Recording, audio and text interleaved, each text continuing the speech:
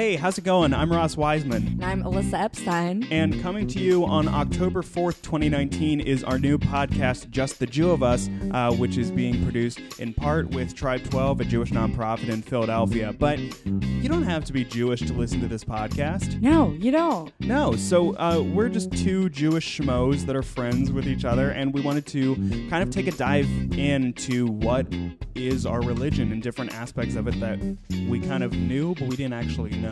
Like, what is Jewish identity, and what does it mean when you say you're Jewish or Jew-ish? And what is matzah? All of the big questions. There's so many. It's those like the the four questions. What are those? Yeah, we'll probably ask about 4 questions per episode. Honestly, if you're Jewish and want to learn more about what your religion is, definitely give us a listen. And if you're not Jewish and just want to learn what the fun Jews are talking about, definitely tune in. So yeah, our first episode is going to be coming October 4th. Do you have anything else to say, Alyssa? Listen to it. Great. Or else. No, just kidding. Not or else. Or else you'll be haunted by a golem, the only Jewish monster besides Shylock? Yeah.